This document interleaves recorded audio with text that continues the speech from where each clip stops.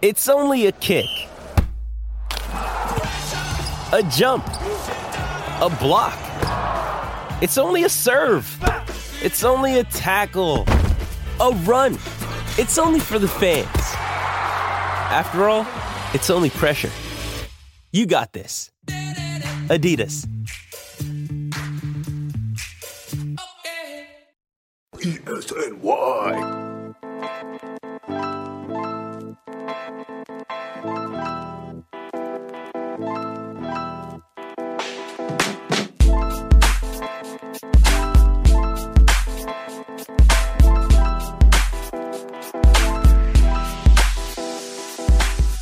There we go. Yeah, Allison usually handles all the Zooms, so I'm a little bit out of my depths trying to figure out how to do the technology part.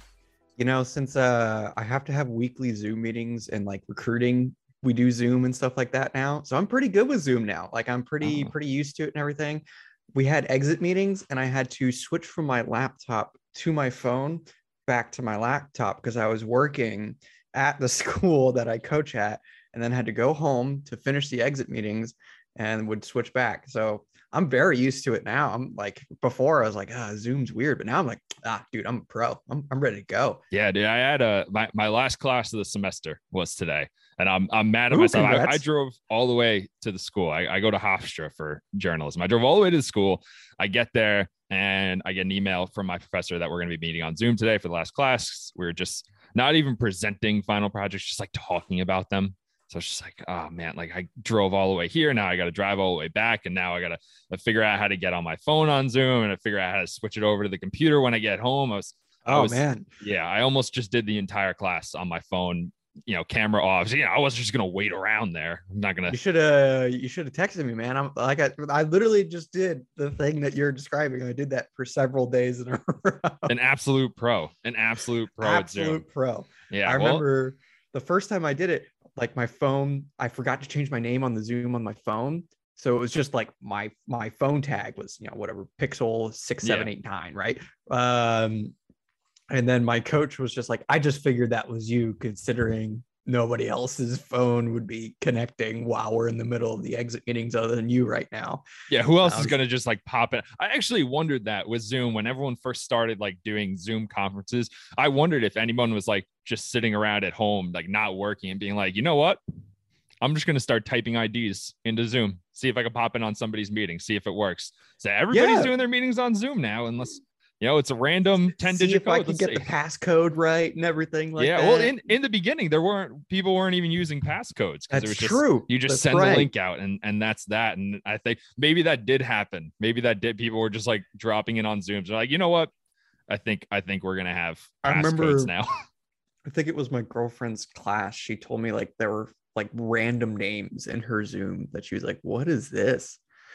And that's probably why. Like they worked and they're like, this is bad and we should fix this.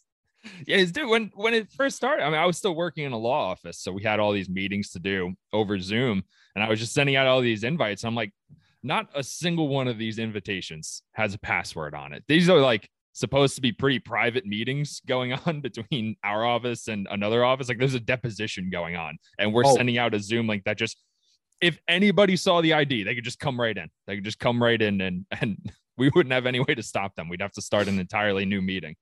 Depositions is not exactly something you want unfamiliar faces there for. Yeah, no. And eventually, it all goes into the court records, but like early on, you don't want a random person just popping in and getting on the records. Stenographer's got to write it down. She's got to write down everything that gets said in the courtrooms. Some random dude just comes in.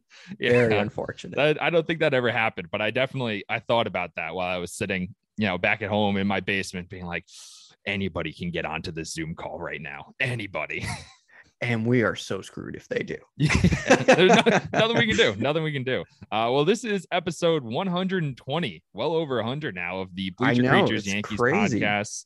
Presented by Elite Sports New York, Crossing Broad, Warwick Gaming, XL Media, and as always, Rivercrest NYC. Max, as always, if you're ever in New York, you got to hit Rivercrest NYC in Astoria. Fantastic bar. My cousin works there, and me and my friends, my high school friends, went there a couple weeks ago, ordered like $150 worth of stuff, and the final bill came. It was like $30. It's just the nicest person. Wow.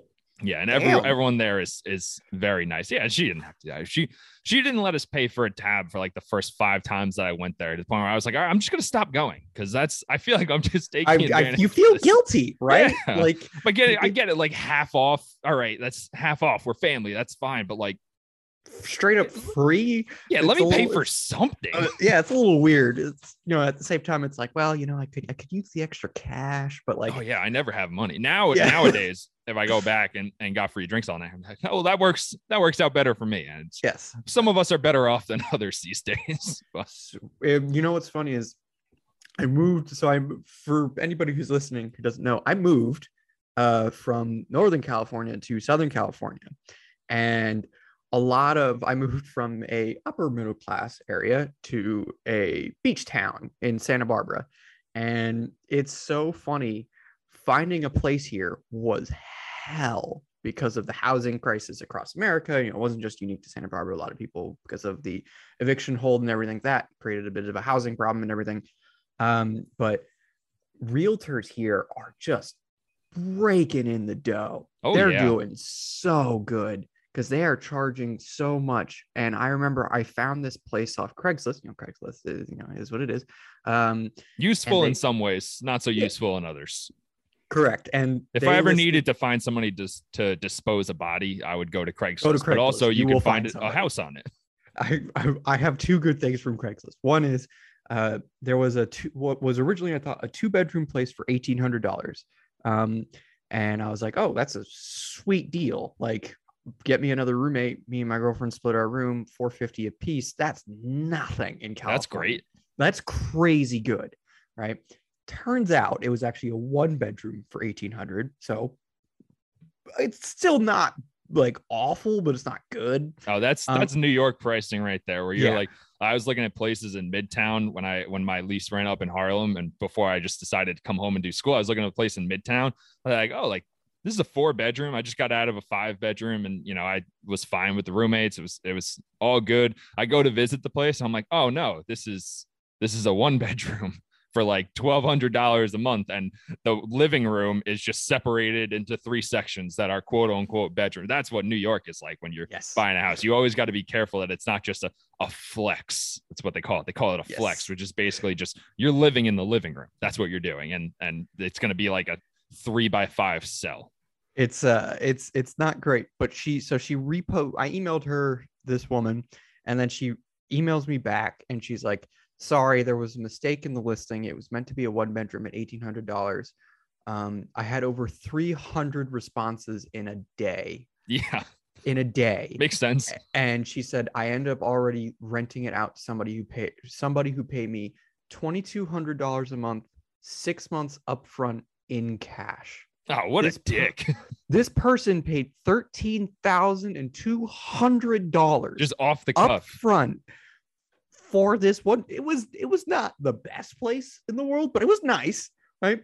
And they paid $13,000. Yeah, those places should be reserved for people like us, people we're still on the up and up. Man, we can't go out there and afford like a mortgage. Yeah, I don't think so. A mortgage is not in my bag right now. If you got $13,000 cash on you, buy a house, dude. Invest that. That's what I'm saying. Is like, if you have $13,000 in cash just to like whip out and be like, yeah, here you go. What are you doing with this place? There's places in Montecito where the celebrities live. Go spend live it over there. Spend it over there. There's better places over there. And the other story was, I remember I was still looking for a place, and I saw this, as you do with Craigslist. There was somebody who was looking for someone to keep an eye on their llama.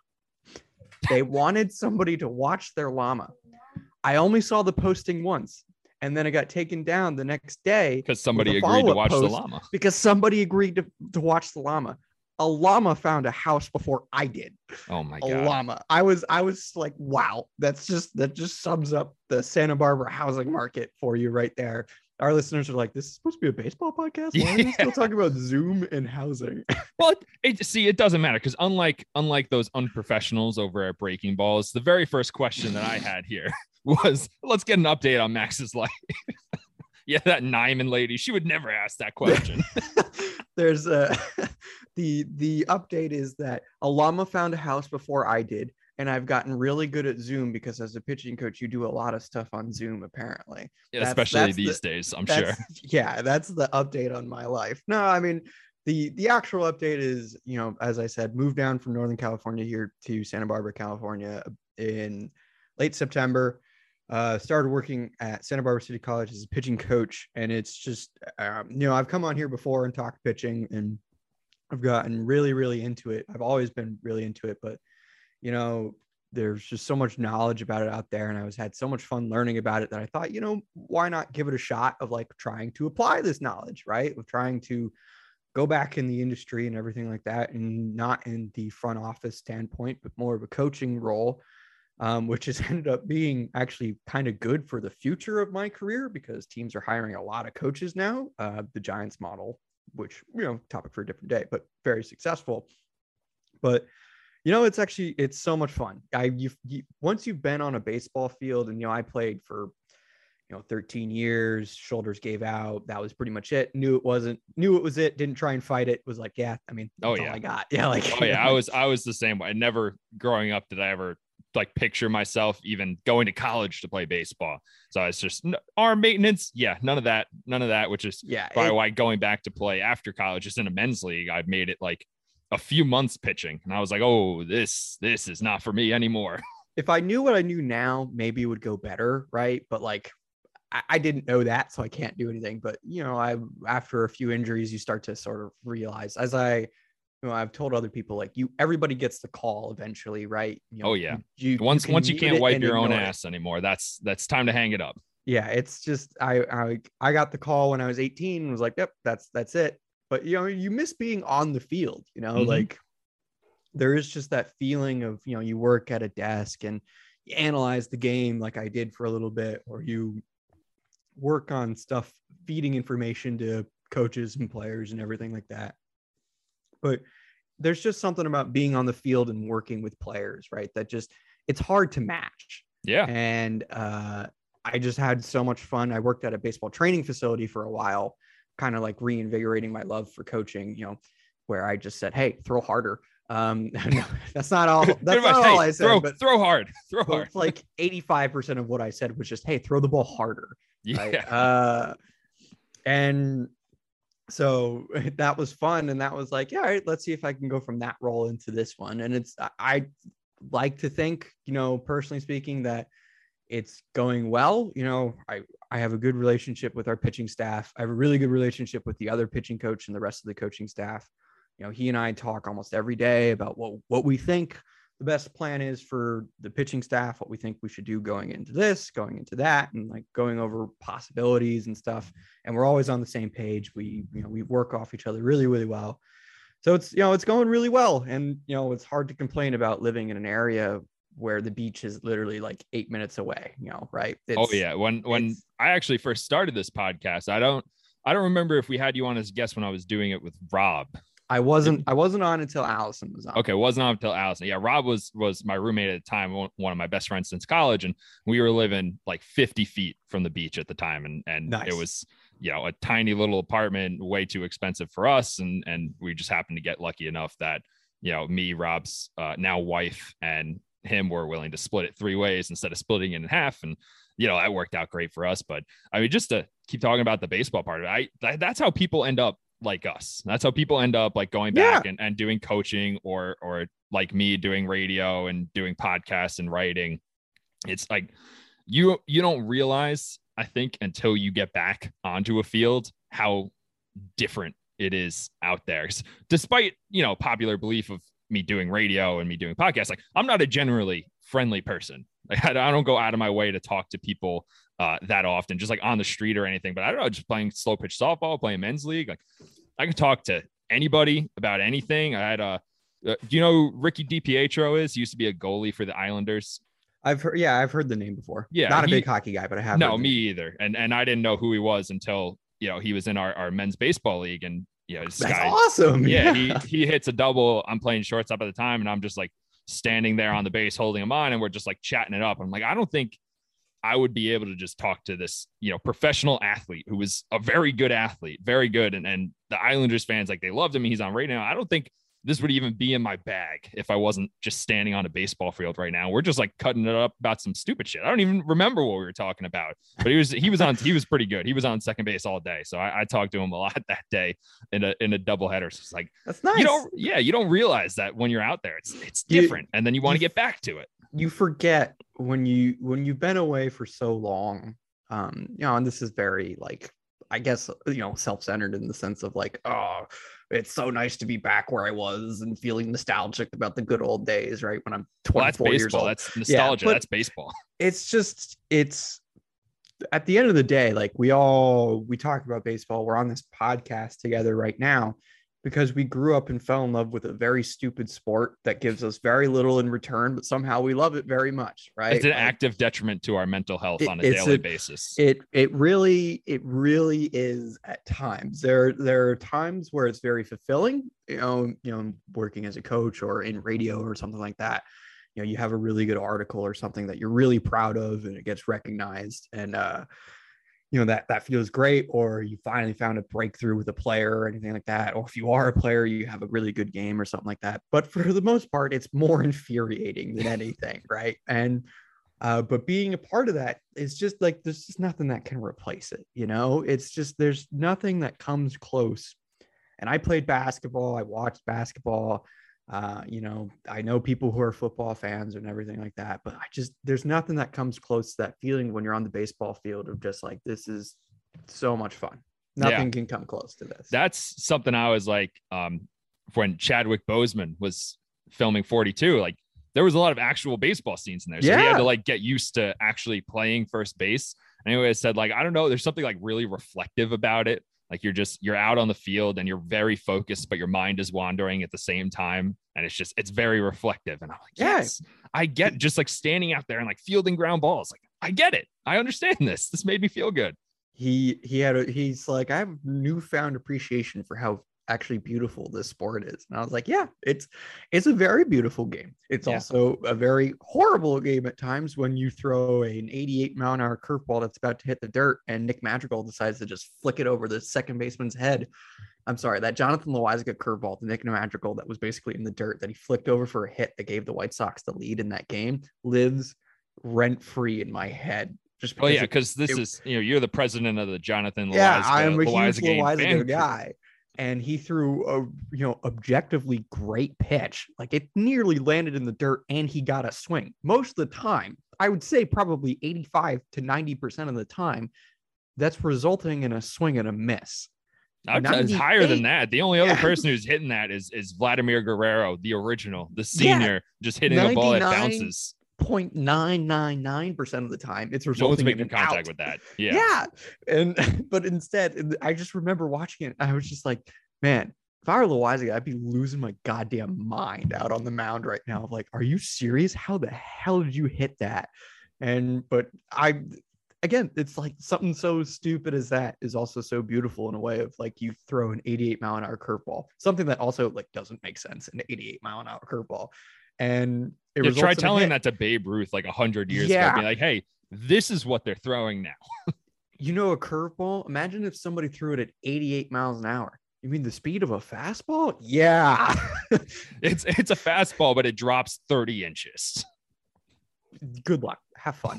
or imagine trying to explain Chaz Rowe to like Ted Williams. Oh my Go God. up to Ted Williams and be like, hey, so the ball is going to start in the other batter's box. And then it's going to end up at your hip. And it's also going to be traveling at like 84 miles an hour. And it's just going to go like this, like a straight line across. Yeah. You have to hit that. Yeah. They're probably looking at Nestor Cortez Jr. and being like, this kid's got the best stuff in the league, huh? They look at Nestor Cortez and go, why he do that? You're throwing at 88 miles an hour, guy. What do you need all this extra stuff for? Why you dropping down like that? Why you God. Nestor's great. Man. I love Nestor so much because Nestor makes no sense. It's one of those guys who just makes zero sense, and he's successful. And that was a big part of why the Yankees starting rotation was so good this year. Which he was straight up good. Yeah, even when you were on the podcast before last season, and Allison and I bring this up all the time. You said the Yankees might have the best starting rotation in the American League. They might. And we were like, okay, it's a lofty goal, but we trust our stats genius. We trust it. And then now we're looking at the end of the season. It's like, God damn it, Max knew it. He knew, and it wasn't not in the way I thought it would happen, but like it still happened. Wasn't. Luis Severino never really came back, and Corey Kluber was gone for so long. Tyone was injured pretty much the whole year, and then it was just like, oh yeah, by the way, like Luis Heel. How about Luis Heel? How about Nestor Cortez Jr. coming back? How about Mike King? Mike King was really he did have a good year. He came back from injury. He swapped out. I'm now going to rant about how I rant about the Loaisiga. Mike King is my breakout like reliever of the year for the Yankees next year. He came back. He dropped his slider. He just said, "No, this isn't very good. I'm just going to swap it out for basically Corey Kluber's curveball. I'm going to change my curveball to Corey Kluber's curveball." And he threw it more, and the whiff rate went way up. Swing strike rate went way up. Hard contact allowed went way down. With small sample size of only 17, 18 innings, right? So take it with a grain of salt. But he pitched great coming back from injury. His last appearance of the year where he got kind of shelled by the Rays, whatever. Like it was like 8-2 at that point. And yeah, it happens. Rays were just feasting. That was just a bad day. I remember Monty got shelled on his last appearance of the year, and I was like, damn, people are really gonna forget how good of a year Monty had just because he is so underrated. I've loved him since day one because Sabathia said when in spring training, he's like, I don't know like how hitters hit off Jordan Montgomery because the way he releases the ball, the way he hides the ball so well and releases it so high, higher than anybody in the league. She's like, how do you see a curveball coming in from like 7 feet up and still put a bat on it? It's just impossible. He was the only pitcher in the league this year that had a swinging strike rate over 20% on 2 different pitches, his curveball and his changeup. Which is the changeup was a new weapon. Yeah, the changeup was good. Like it didn't run a lot, but what it did is it mirrored his sinker and his fastball perfectly. Mm-hmm. Like it looked exactly like a fastball out of the hand. And even if you watch the clips, it looks exactly like a fastball until you see the velocity is like 10 miles an hour slower. And you're like, how the heck do you do that? But the problem was for Montgomery is he got DeGrommed the whole year. Oh yeah. And I remember I talked to Matt Blake. I got very fortunate, was able to talk to Matt Blake for a little bit. And Yankees pitching coach for anyone who doesn't know. Yankees pitching coach. I'm speaking directly to my family members who listen to this. I have no idea who Matt Blake is. Yes, he's the Yankees pitching coach. And I asked about Montgomery, and we were talking about how, he would pitch so well, but it felt like if he made a mistake, that was it. Like there was no chance the team would win on a given day. And so his walk rate steadily climbed throughout the year because he nibbled so much. And, Monty's good, but his pure stuff is not the overpowering stuff that you get from Garrett Cole or Luis Severino. He gets by because he can pinpoint where he wants the ball to go. But the problem is when you're constantly in 1-run games or it's tie games and stuff like that, you don't really have the luxury of being able to just be aggressive because one swing can really just change the game on you. And he was all year just nibbling and battling like crazy because team wouldn't score for him. Like he left so many games in the 5th or 6th inning because he had thrown 88 pitches because he was like, if I throw this 1-2 changeup ever so slightly off, it could be given up for a home run. So I'd rather that's the game that's game ball. Over. We lost today because I missed by like a few inches. That's the worst part about baseball. You make a mistake by a few inches, you just lost the game. And you could tell as the year went on, it was wearing on Montgomery hard. Like dude looked tired by the end of the year. And how could you not? First of all, you had a 110 inning jump from the year prior. Right. So a lot more innings, a lot more pitches, we build up and everything like that. And pitching coaches and pitchers themselves can manage it. And you can do that sort of thing. You can have that big of a jump from year to year. It's possible to do those things, but it's a lot harder to do those things if your high intensity days are relying on a lot of high stress situations where, as we said, if you make a mistake, you might feel like it's game over. And you shouldn't really feel like that when you're playing for the New York Yankees. But that sort of reflected the whole Jordan. If you look at Jordan Montgomery's season, I think it reflects the Yankees' entire season really, really well. Yeah, they didn't score runs. He pitched well, would always keep them in the game. and the offense would either show up directly when it needed to, or it wouldn't show up at all. That pretty much described the Yankee season, in my opinion. The offense was there when it needed to be, or it just wasn't there at all. And unfortunately for them, it wasn't there at all a large part of the year. And, I think going into the offseason, everyone was expecting a lot of changes. I remember I told you this, but the expectation in the industry was that not a lot was going to happen before the CBA. Oh, yeah. I was saying that. Yeah, I must have said it every day on radio. Like, nothing is going to happen until the CBA expires. Nothing's going to happen. And then, of course, like 3 days before it expires, I have to get on radio and be like, so I was wrong. Crazy. And I remember I was, I still have friends who work for teams and everything like that. And I was talking to them. I was like, what's the change? Like, why the big change all of a sudden? And, and it makes sense. I think Jeff Passan said the same thing, that Scott Boras was basically like, I want my guys to get paid before the lockout, right? Because guaranteed money is guaranteed money. And the expectation with the CBA is to not affect free agency too much, right? It might affect the luxury tax. Hopefully it goes up and not down. And the penalties get lighter, not harsher. So that could affect free agent spending, right? But for the most part, it probably won't. The terms and everything like that, the amount of dollars you can spend and everything, it's not going to make too grand of an impact, no matter what happens. The core economic issues to the players are arbitration and years of control. Getting to free agency, not what happens once you do get there. You got to get there faster. It's fair because you get ripped off in those years, and then in free agency, you go make your money. That's been the system. Get ripped off and then go in free agency and still get ripped off, most likely. Like Bryce Harper's contract now looks fantastic. Yeah. Giancarlo Stanton's too. Giancarlo Stanton's contract looks like nothing, really. What is it, 25 mil? 22 million. The Yankees owe him 22 million a year. That's really nothing. And everyone always said, oh, Giancarlo Stanton's got this mega contract. And it's like, no. He was just the first person to get that in like this new era. Like, if you actually look at it, it really isn't all that much money.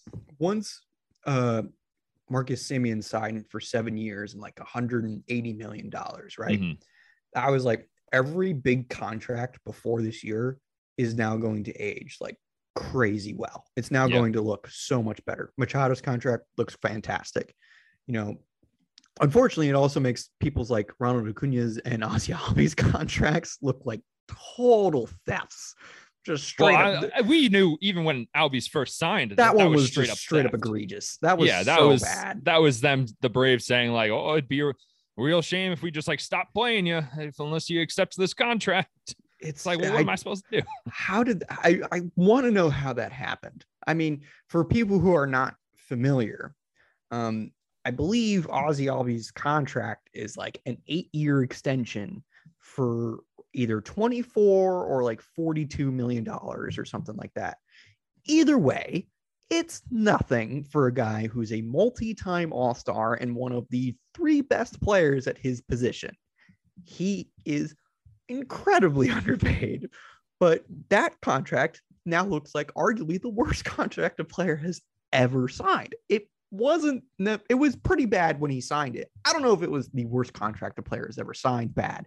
Now it probably is the worst contract. Yeah, well, he signed it so young. It's kind of like going back to the Mike Trout thing, that's what brought us together when we were defending Mike Trout against Mike people. Trout. How are we doing this right now? And this Max guy is like always here. Largest contract in sports, and people are like, oh, he should have gotten more. He's not a winner. He stayed with the Angels. Like, well, can you just for a moment think about what Mike Trout just did? Like, he just guaranteed that his children's children will never have to work a day in their lives. Like, okay, you didn't go to a winning team.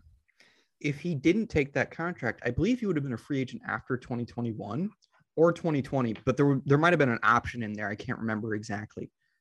He probably still gets a really good deal, but does he get the same? He didn't play. The injuries have been there. Straight up didn't play this year, which sucks, by the way. Terrible for the sport. Because he would have been right next to Shohei Ohtani. Yeah, he literally had like a 210 weighted runs created plus like a week before he got hurt. So he was absurd to start the year. I remember because everyone was talking about there's no offense, and they're like, Mike Trout though.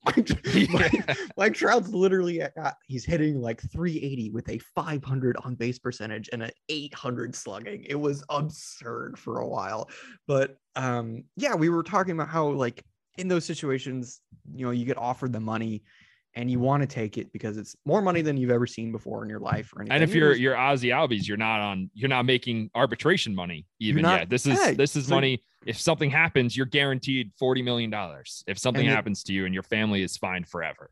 That's very appealing. Like it just happened again with Wander Franco. He just signed.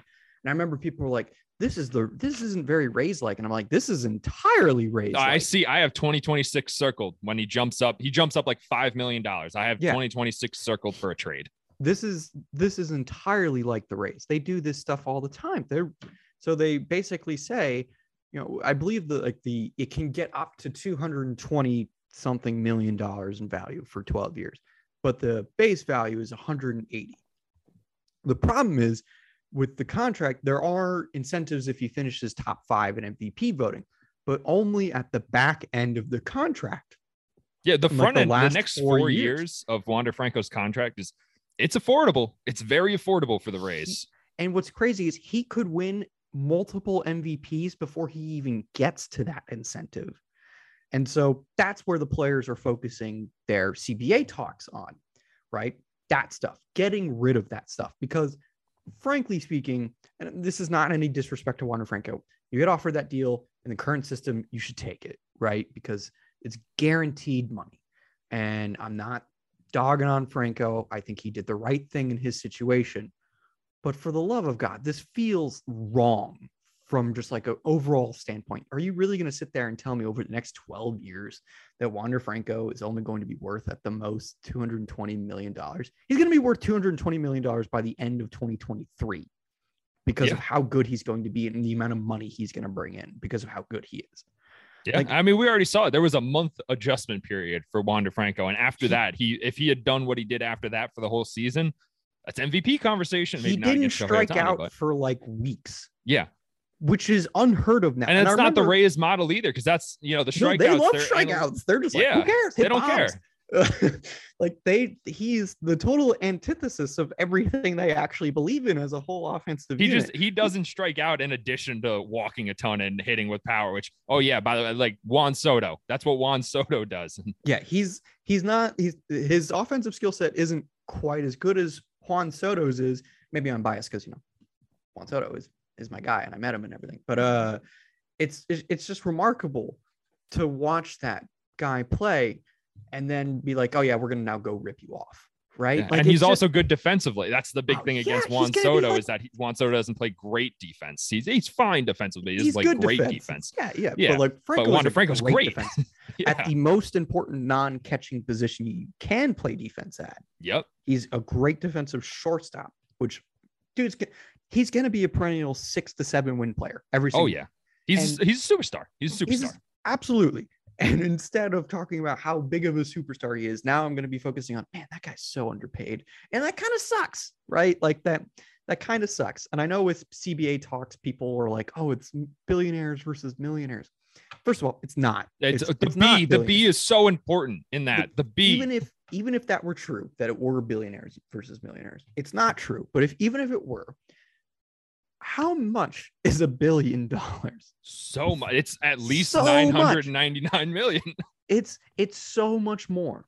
And it's not millionaires because Max Scherzer, and I remember people were talking about Max Scherzer's comments about the CBA and everything, how he won't sign anything unless he feels like it represents the best players.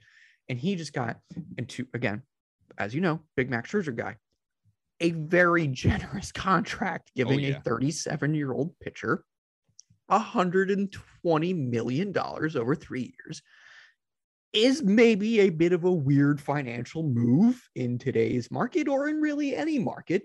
But you know what?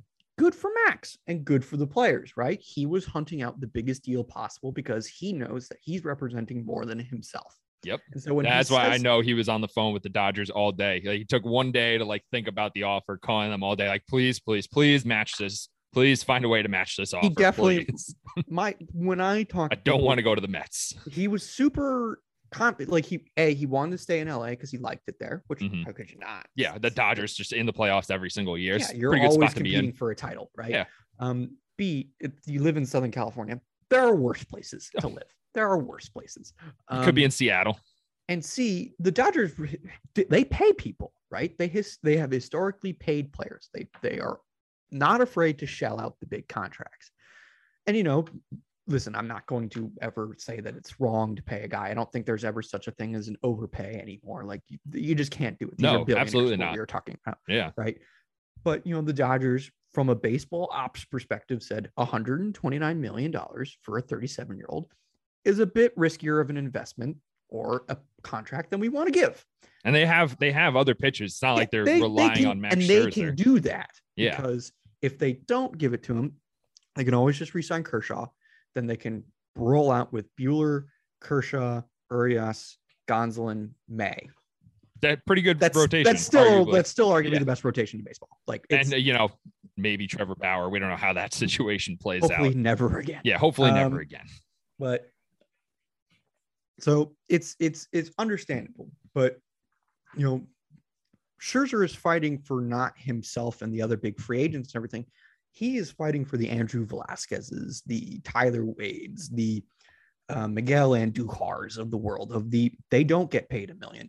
They get paid hundreds of thousands of dollars, and they just fought for nothing for years. They got paid nothing, and they come up and they go down. They come up and they go down.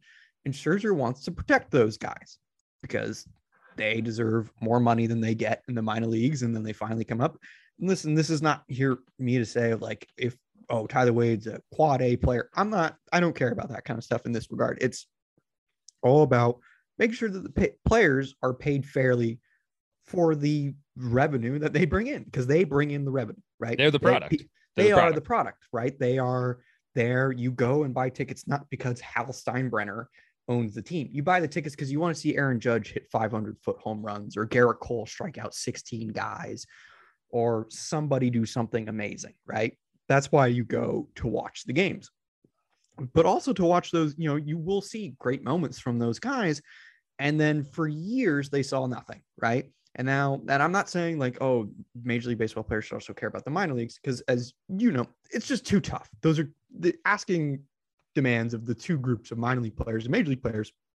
They're very different, right? You can't include that in this as much as I would like to. You can't include it in the CBA because it's just never going to happen. For the major league players can't focus on the minor league stuff because they're just different issues. Yeah. And then you also, you have to acknowledge with minor league players, like there are a lot of guys down there who are just down there as competition, guys who are never actually going to make it to the major leagues and fill spots, throw innings, right? They have no chance of actually going to the show. Now, they should be paid livable wages. Obviously they should be getting more, but there's bigger issues at stake as far as major league players go. Let me clarify in that minor league players are grossly underpaid, and that I'm very happy to hear that Major League Baseball has now said that they will pay for the minor leaguers housing next year. That's a wonderful development. Paying them more would be a better development, and we'll get there one day. But it's tough to pair that in the CBA right now, because the owners are not going to budge on making arbitration more player friendly and paying minor leaguers more. It's not going to happen. Yeah. And nor should you really expect it to. Like, they're billionaires. Nobody becomes a billionaire fairly by being it just doesn't generous. Happen. It just doesn't happen. Doesn't happen. You don't see Steve Cohen out there being like, "Oh, I don't need all this money. Here you go." Tell that to Max Scherzer. Yeah, well, fair. But when he gives out the Scherzer contract, though, you know what happens? He makes it back the next day. So, it doesn't. It just, you can't ask for the owners to do both in the same CBA negotiations. And the issues that affect minor leaguers are housing, proper pay, proper nutrition, and everything like that. The issues that affect major leaguers, that are the Tyler Wades, the Andrew Velasquez and everything, it's making sure that they're not having their service time manipulated, making sure that they're, having access to the facilities and like what their pay is when they're in the minor leagues after already being on the 40-man and everything like that. it's just, again, those are just wildly different things to focus on at a negotiating table. So it's tough, and that's why Scherzer fights so hard. So whenever somebody says it's millionaires versus billionaires, it's not that. And even if it were, billion is B. way It's with a B. bigger. Yeah, it's with a B. Millions. So much bigger. But I hate talking the CBA just because it's such a draining conversation. And like I remember I was listening to R2C2 and they were like, it's bad for the sport. Both sides need to come We've done together. this twice in 2 years too, though, because we did it with we did the it COVID with the 2020 thing. season. And we were doing the same thing. And like, all right, like this was everyone. The players knew this are the ones getting the short end of the stick. And this is, the way I always talk about it when I'm trying to explain it to casual fans. Like, what is this CBA thing? Why do the players really need to get paid more? And I'm like, yes, just understand that some of these players, and I think with, Latin American players in particular, because they're internationally signed at like 16 years old. So their entire lives have been dedicated to this game alone. They have a very limited team, basically, to this team. They were 16. If you get drafted at a high school, never once in your life have you chosen where you played baseball until you get to free agency, which could happen. And that needs to change. 27, 28 years old. Yeah. But you have such a limited earning window, and the average career is less than 3 years. So you never even get to that $1 million. You don't get to that seventh digit if you're just, that one of the below average players. You make it a couple years, you get paid a few $100,000, which, that's great. But you've also sacrificed. Most of it goes to your agent. Most of it goes to your agent. Coach, yeah. And you got, family to coach. take care of, and you got to buy a house and all that. You're not really leaving yourself a lot of money left over for something that you've dedicated likely 20 years of your life to, and you can't half-ass it. There's no half-assing it and getting to the league. It is a full-time job. You can't, guys get degrees, but they get degrees in like communications, unless you're just some kind of genius. Degrees at all. They don't get degrees at all. Yeah, or they leave after their junior year. You got to go back to college afterwards and do student loan stuff, and we know how that goes. But there's awful. Just it's so expensive to get to that level, and when you leave with like a few $100,000 and in many cases, no skills. You can't go into the real world. Like you don't have a marketable skill. Yeah, they're like, oh, you're a former baseball player. The only thing you can do is coach. That's the only thing left. And let me tell you, this shit don't pay. You don't make money out here coaching people. Yeah, or you can do radio, but that doesn't pay well either. You don't make money. Yeah, your roles are your options are you can try and stay within the game, which there's a lot of competition in that. If you're a former player, there's a lot of people who just want like, oh yeah, I'll go on TV, right? Yeah, but if you don't, like, if you say what everybody else is saying, you have to find like a sort of unique voice or a unique spin to it. You have to have a reason that people want to have you there. It's not like I'm good enough. I'm just as good as everybody else. No, you got to be better. You got to be better than everybody else. No offense to, again, like somebody like Andrew Velasquez or something, but if he goes on a TV network, like let's say he plays a couple more years and then, he tries to join the Angels TV network or something like that. What's their incentive to bring him on? It's not like he's famous. No, it's not like he wasn't very good for, maybe he will be, but like, if he's like what he was for the Yankees, what's their incentive? Why would you bring him on? Okay. Well, what if he tried to become an infield coach? Okay. There's 100 other guys. Yeah. What about the Hall of Famers who also wanted to become infield coaches after their careers are over? Yeah. Why are you going to give him a job over the 100 other guys that are already effective? Or like pitchers. Why would you give a former pitcher, a guy who wasn't even that great at pitching in the major league level? Brooks Kriske a studio job. He got shelled and did nothing. Even as a pitching coach for like a college or something. Well, who cares that you played in the big leagues? We have guys we have these numbers now. We can analyze all this data and we understand what it means. Do you understand what all that means? Rapsoda, or do you? Yeah. Do you know all this stuff? Do you know how to do like biomechanic research? No. Well, someone else does. And we can pay for that. They're already good at it. So sorry. Why would we pay to train you when we can pay someone who knows it already? Exactly. So all this adds up to like just the same thing of like, these are the issues that players care about. These are the issues that when they talk about the CBA, these are the issues that they're really focused on. They don't care about the runner on second rule. People might hate it and everything like that, but players they don't care. No, this is not an issue for them. The 7-inning doubleheaders. Actually, most players kind of like it, and again, you can kind of understand why. I was in covering games. from It makes my sense. baseball perspective, I'm like, no, 9-inning games. We play 9-inning games. That's how we do it. But also, like, while I'm actually watching the 7-inning doubleheaders, I'm like trying to keep up and trying to like write articles. You and make realize how content. I'm much like, you like it. You the realize game's how nice it almost is. over already. Look at that. Who Yeah, would have guessed? It's really nice. I remember when they announced that they were doing it, I was like, this is actually so great because you get in and out of there. And listen, double headers under normal circumstances, right? It was weird because of COVID and everything, but under normal circumstances, what you might have 4 at most in a given year, right? Yeah. Like at the most. And the Yankees, we get a lot of them because, you know, we play in New York in spring and it's always raining. And I always feel like we're playing a billion double headers over the summer, where if you're like the San Diego Padres, it's like, you don't play any. What do you mean you guys got rain? What is rain? What is that? I've never heard of that before. We've never had a game canceled. Yeah. So some teams don't play any, right? Other teams, like even the Yankees, if in an unusually high year, they still only play like 9, right? Yeah. So about 18 games. And 10% of your schedule, like, okay, that is statistically significant, I would say. But it's also at the same time, 90% of the games are normal. Is it really going to kill you that you lost, what is that, 36 innings on a year where you're going to see over a few thousand? Is that really going to bother you that much? Right. But again, players don't care about that. They'd actually probably fight to keep that rule, but they're not caring because they're not getting injured. They're not getting used. Yeah. Their day's done earlier, right? It's less. It's like you go into the office and they tell you can take a half day today. It's a beautiful thing for them. But they're like, that stuff will sort itself out, right? The DH rule, it'll sort itself out. Those things sort itself out. We don't care. We just want to make sure that we are being paid properly.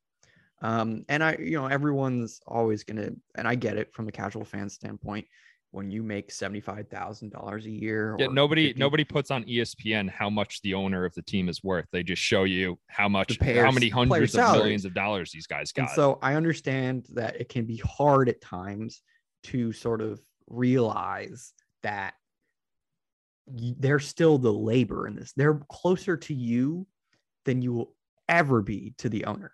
Oh yeah. Ever. You're even the highest paid player. If Juan Soto gets a $500 million contract, he will still, which he probably deserves. He will still be closer to your net worth than he is to a billionaire. Exactly. And he's halfway to the one. He's halfway to just the one. We're talking about like Steve Cohen's got like 15.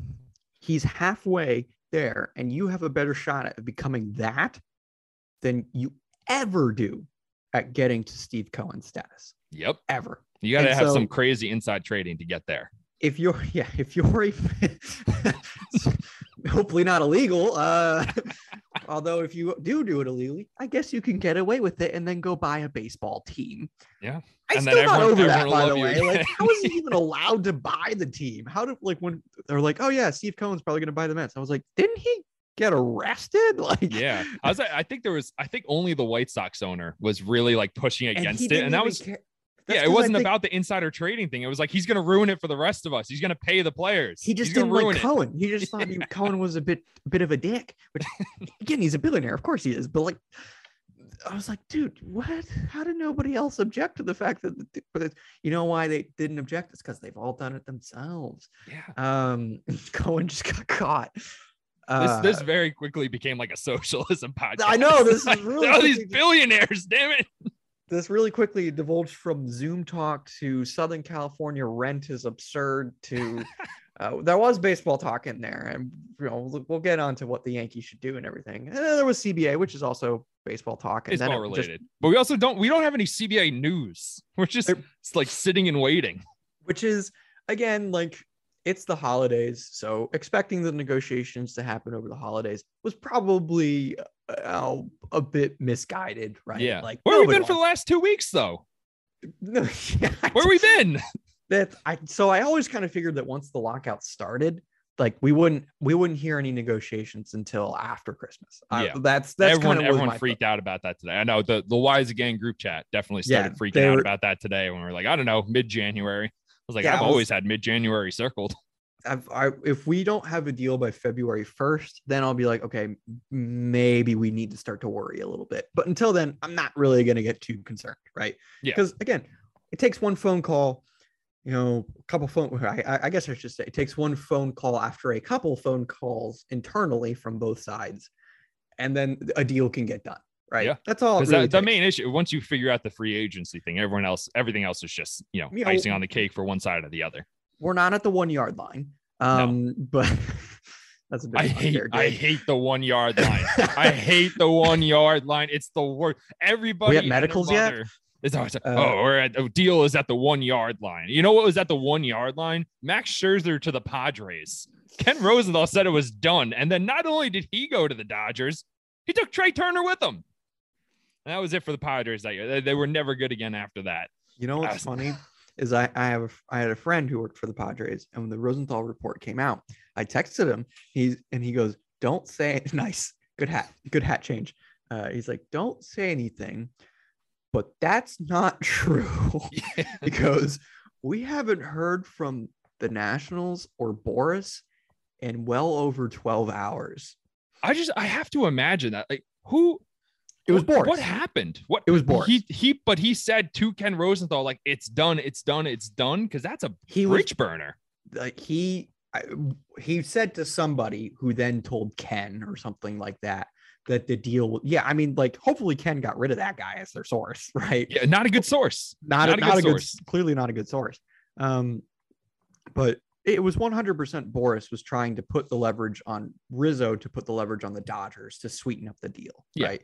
Because basically what had happened was the Nationals had a deal to I believe most likely the Red Sox. They didn't specify it, but they said it was an AL East team. And we know that for some reason, he just never really wanted to go to the Yankees. It's never been his thing. He was a free agent, and Yankees called, they had a conversation, and they never had another one. Right. So he just never wanted to go to the Yankees. But he must be scared of the spotlight. I doubt it. Yeah, Max Scherzer of all people. And then I remember, reading that the AL East team had a trade for him, and Scherzer said no. His preference was to go somewhere on the West Coast. Mm-hmm. And the Padres, Giants, and Dodgers had all been really heavily pursuing him. And all very good. And all, at that time, still the Padres were very much in the mix. All teams were in the mix. Giants and Dodgers were pulling ahead of the Padres, but the Padres were still in the mix for a playoff spot. They had the first wild card locked down. It was locked down entirely. If they had gotten Scherzer, they probably would have been able to keep it and everything, right? But Scherzer basically tells Rizzo, based off my knowledge of what I've read and everything, is that I want to go to the Dodgers. If you can trade me to the Dodgers, that would be that would be the best option. And listen, when you do all you do for that franchise, you win a ring, you win multiple Cy Youngs, you do feel a bit of loyalty, right? Yeah. And you do feel you owe them. And so Rizzo then tries to make a deal with the Dodgers, and that becomes his priority, is making a deal with the Dodgers. And again, the Dodgers had a good farm system. Like there was incentive on both sides. I thought the Nationals they did really traded well Keibert Ruiz and Josiah Gray. Josiah Gray and two others, right? And two other prospects for Trey Turner and Max Scherzer. People are like, oh, that feels light. And I'm like, I think Josiah Gray is really good for one, too. Keibert Ruiz is like, you don't get a lot of hitters like Ruiz at the catcher spot, especially one who's like as solid defensively as Ruiz is. That's a conversation I have about a billion times when people say, oh, why don't we trade Gary Sanchez? For who? There's nothing available. Like, I know people are like, oh, Jacob Stallings. And I'm like, sure. Stallings is just like a more seasoned version of Higashioka with a slightly better, more consistent bat, I should say, a more consistent bat. Stallings is very good, but you saw what the Pirates got for him, and you're like, that's probably way more than a team should give for Jacob Stallings, right? We were never going to offer that. No, and first of all, good for Miami. Their farm system is loaded. Yeah, and they're going to have one of the best pitching staffs in the league in a couple of years. And Stallings is exactly what they need, right? Yeah. They had a bad defensive catcher. Now they needed a really good one to take their staff to the next level. And Stallings is that. He makes perfect sense for them. Yep. I love them. I love watching the Marlins because they always have a good pitcher on every single day, whether it's Lopez, whether it's Sixto Sanchez when he's up and down, Sandy Alcantara, and now Jesus Luzardo they got last year. I'm really excited for that. They're going to be good in a couple of years. That pitching staff is good, but it just the trade for the Marlins makes sense.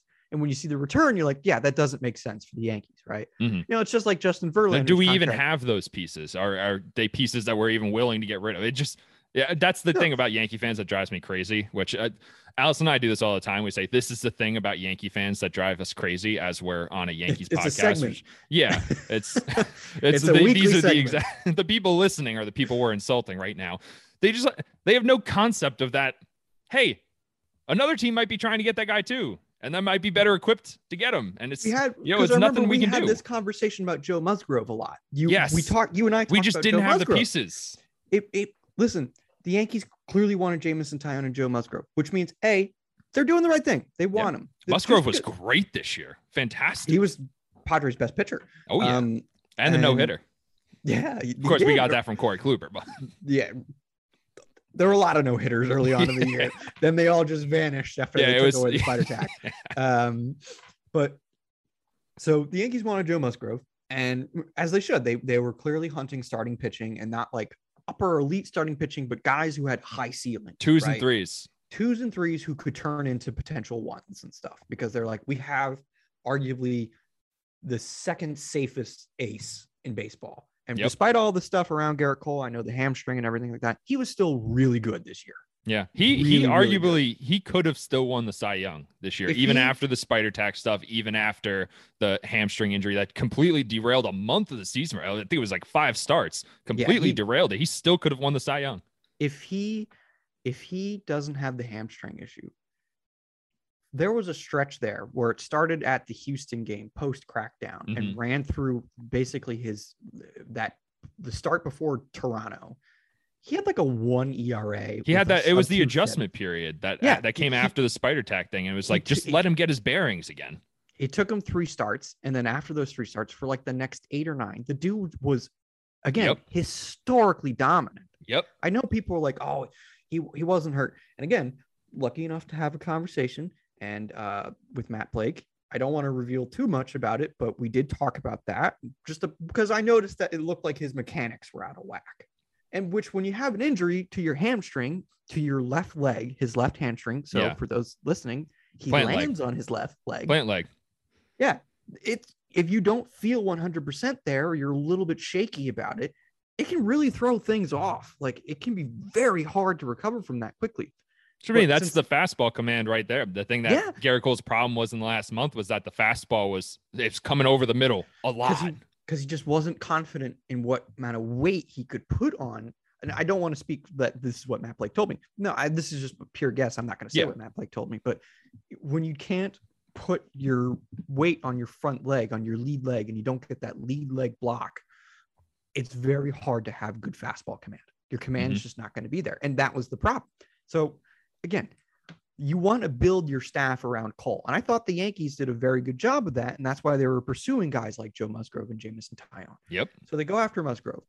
You see the return that the Padres gave for Musgrove, and you go, yeah, the Yankees probably can't beat that. And we didn't, that was before Volpe and Peraza. And those guys weren't what they are now. We didn't think of them that way yet. The Yankees system wasn't what people thought it was, because nobody had seen what Volpe had turned into. Dominguez is off the table pretty much no matter what, unless it's like, unless we're going to get Shohei Ohtani or Mike Trout or Vladimir Guerrero, then you start to have that conversation.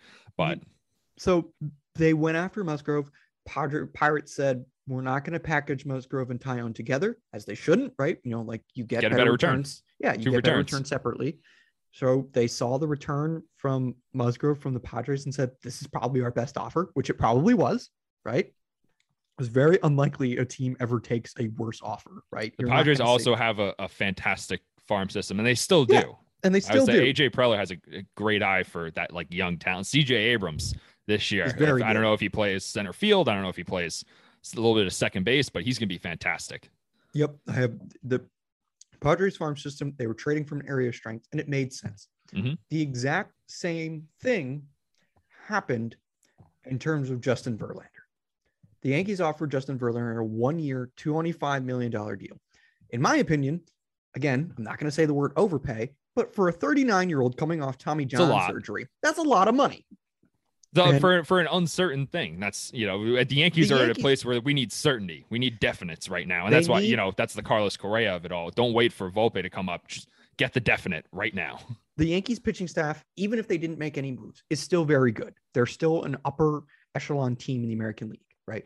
But what they could really use is a very solid, dependable guy, right? Someone who's going to throw 170 to 190 innings. You have that in Cole. You have that in Montgomery.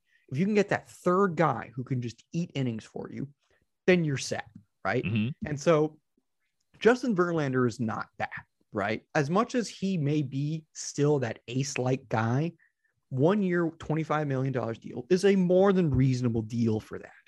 And the Astros gave him that, but double it, right? They just said, we'll give you that, but we'll give you a second year on top of that, basically. That's not a deal the Yankees should do. No. Right. And I don't, I had no qualms about passing on him either. I saw that deal and I was like, you know what? Wasn't going to work out. It just wasn't for us.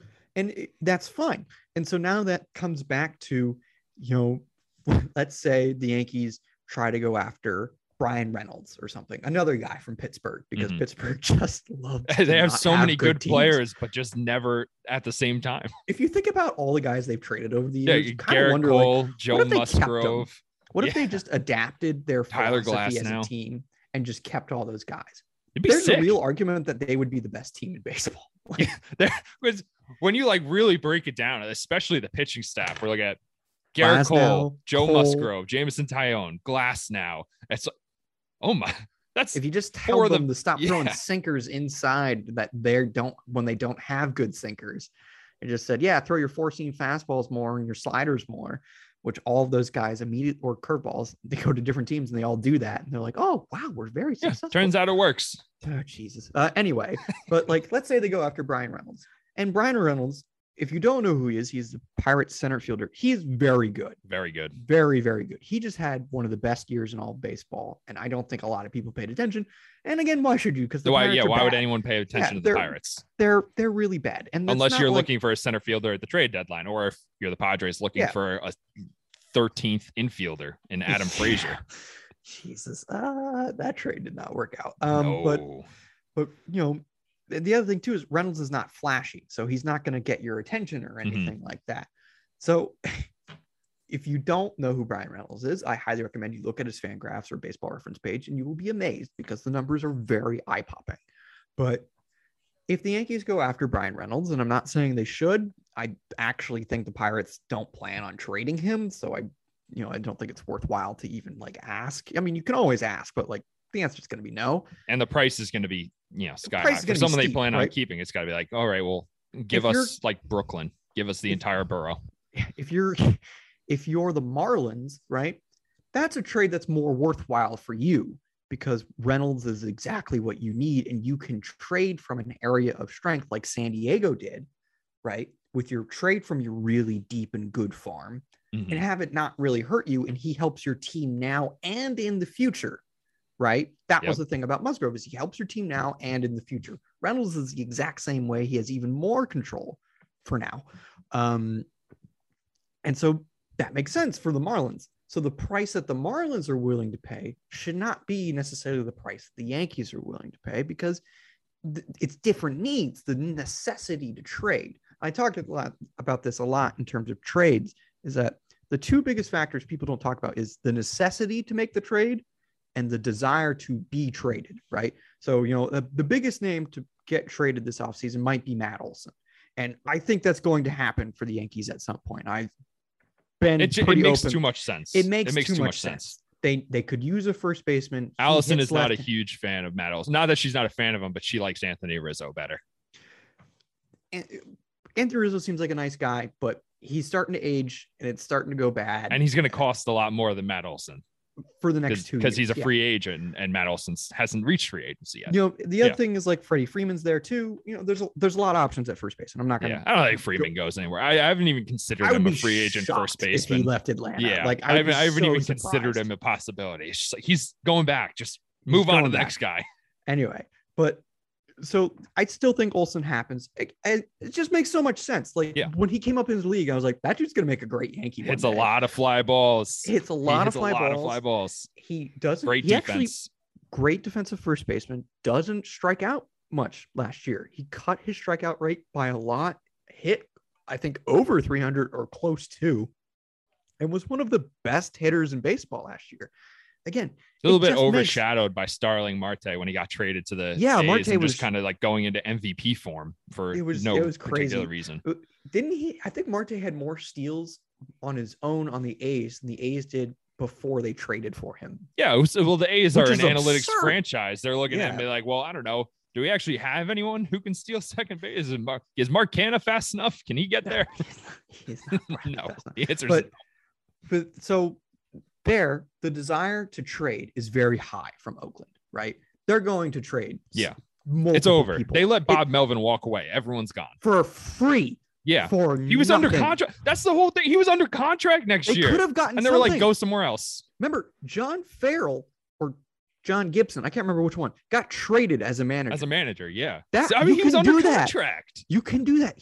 They exercised his option and they just let him go for nothing. Yeah, why'd you even Nothing. exercise the option then? I was They so must have gotten something, like some kind of payment for the Padres. had There had to be have, some right? kind of because There had- why would you exercise the option and just be like, actually, yeah, if you want to dip out of here, you want to go, it's just go ahead, go to San Diego. Which, again, if you're the Padres, of course, Melvin's a great manager. Of Oh, course, yeah. you take him. Like, Arguably, him, Kevin Cash, maybe One of the best. Alex One of the Cora. best. We're talking about the best managers in the game. yeah, like so. He's no Buck Showalter. Is that an unintentional? Just the Mets hiring Buck Showalter would be such a Such a huge mistake. and it's just such a bad move. But anyway, Yeah, honestly, Max Scherzer said he wanted Buck Showalter. So once that's I 'cause Scherzer started to like, wants somebody who's not going to take the ball from him. Yeah. So that's what Scherzer wants. But yeah, I mean, the A's are clearly selling, right? Yeah. If they have a pulse and they are owed a decent amount of money or will be owed a decent amount of money, they're gone. there's a good chance they get traded, which again is very bad for the sport. Like, let me say that it's not a good thing that stuff happens, but it's going to happen most likely. The A's GM even came out and said it. Basically, he's just like, yeah, this is the cycle when you work here in Oakland, and it's just It's like, but you could afford to not do it that way, though. You could afford it. Of course you could. Yeah. Right. But Olsen's probably going to get traded, right? Like there is some, if you don't get the deal that you want, you could wait, right? But if you're Olsen too, you're going to watch a lot of your teammates go, right? What's the incentive for you not to be like, yeah, I want to stick around and be on a 65-win team while I Nothing. could be competing for a championship, right? Like Nothing. Even the there's- A's were going to be in a tougher spot next year anyway. Seattle's coming. Seattle's on their Seattle's way. The Angels actually got a pitcher. They got Noah Syndergaard. They got pitching. They did And it. they still have Patrick Sandoval there and Shohei Ohtani. Now they have And the if- Astros, obviously, but the Astros will lose Correa and still find a way to win 93 games. yeah, It's but they gonna still be got plenty of hysterical. talent over there. They're not Yeah, going to we're- be missing Carlos Correa that much. It's not like Yeah, they're I going to mean, fall out of the playoff picture. if- It's going to hurt, but If Bregman comes back, he can just play shortstop. He came up he as could play- shortstop. Yeah, he played, and remember Correa was hurt for a while, and he played shortstop fine. So Yeah. like they will not be hurt. They're They looking will at be third fine. base and be like, I don't know. Why don't we go trade for Matt Chapman? Why don't we go trade for Jose Ramirez? Because same thing as in Oh my Oakland. God. Cleveland doesn't. Cleveland I've now- makes me so mad. They're by far my least favorite team in the league. Maybe besides like the Rockies, because they just have no idea what they want to do. Rockies like are just trying to bring incompetent. trying to bring Trevor Story back. That was The thing about the Rockies is they don't want to not spend. They're willing to spend. they They just don't know what they're know doing. what they're doing, right? Yeah. Exactly. They don't know what they're doing. With Cleveland, they know exactly what they're doing, right? They Yeah. churn out pitching like it's nothing. And then their owner says, well, we had a good 4-year run. Let's go ahead and sell off. Blow it up. Right. Let's say Yeah. if that's what you're going to do, if you're Cleveland, like trade Jose Ramirez right now. Trade him right now. Once Get the lockout- maximum value for him. That's the whole thing with Trevor Story too. Once you trade Nolan Arenado, There it's was no over. reason to keep Story. It's there was- over. Go there trade was- him. Get 2 years of control worth of prospects for him. And they kept him on like a 70-win team. It And what do you, was- and then they try to re-sign him when he becomes a free agent. They're like, actually, we'd like to bring Trevor Story back. Why? What Why? was so maddening was after the trade deadline, I remember Trevor Story was just like, yeah, I don't know why I'm here right now. Yeah. Like it's he just knew and wanted to be traded. it's And like- when he it was wasn't, he unbelievable. pissed. And It I was just unbelievable. I feel so bad for the guy. Like There was a damn. market for shortstops too. The Yankees The were in a Yankees market for a called about- shortstop. They called about Trevor Story. They were I know they didn't. The discussing Yankees a didn't deal. love him as much as they loved the other free agent shortstops, but they were like, "We want him. We'll he take can help him. us win He's- now, which yeah. he could help them win now. You're really gonna tell me that he's a worse option than Gio Urshela playing shortstop right now? Like, Yeah, come on. That's Come not on. that's not true. Like, he's definitely a better option. Gio So, Urshela is a fine third baseman, but his one weakness at third base is his range. yeah, We're going to put him at shortstop? Yeah, no, it's the Rockies are so incompetent. But so this is what we talk about. The Rockies' motivation to sell should have been high, but it wasn't for some reason, right? Incompetence. Let's say incompetence is the reason. So let's say Cleveland does decide to trade Jose Ramirez. Their intention to sell is high, which means the package that you get in return is not going to be what people think. The trade package for these stars is never what people expect it to be, right? I feel like we have to learn that by now. Yeah. When Francisco Lindor got traded, when Max Scherzer got traded, when Mookie Betts got traded, the return, you always go, really? Right? Because Like, you don't know the new names. You don't know the young kids. You don't realize that they turn into, stars down the road. You don't think back and be like, and oh, even then, unless you you're don't there. really care at that moment, right? Yeah. You just watched your favorite player get traded and everything like that. And it's also, That's all we got back for him. The Dodgers' top 2 prospects. Really? you say to yourself, like, wow, we only got Jeter, Downs, and Verdugo. And listen, don't get me wrong, Red Sox trading Mookie Betts, wow, they ended up making the ALCS 2 years later. Credit to Chaim Bloom for doing a very good job. Is still very bad. And listen, Verdugo was good. He was pretty good. He's a solid corner outfielder. He's not Mookie Betts though. If they had Mookie Betts, would they be a better team? Yes. It worked out in the end though for them. The Dodgers won a World Series the season they traded for him.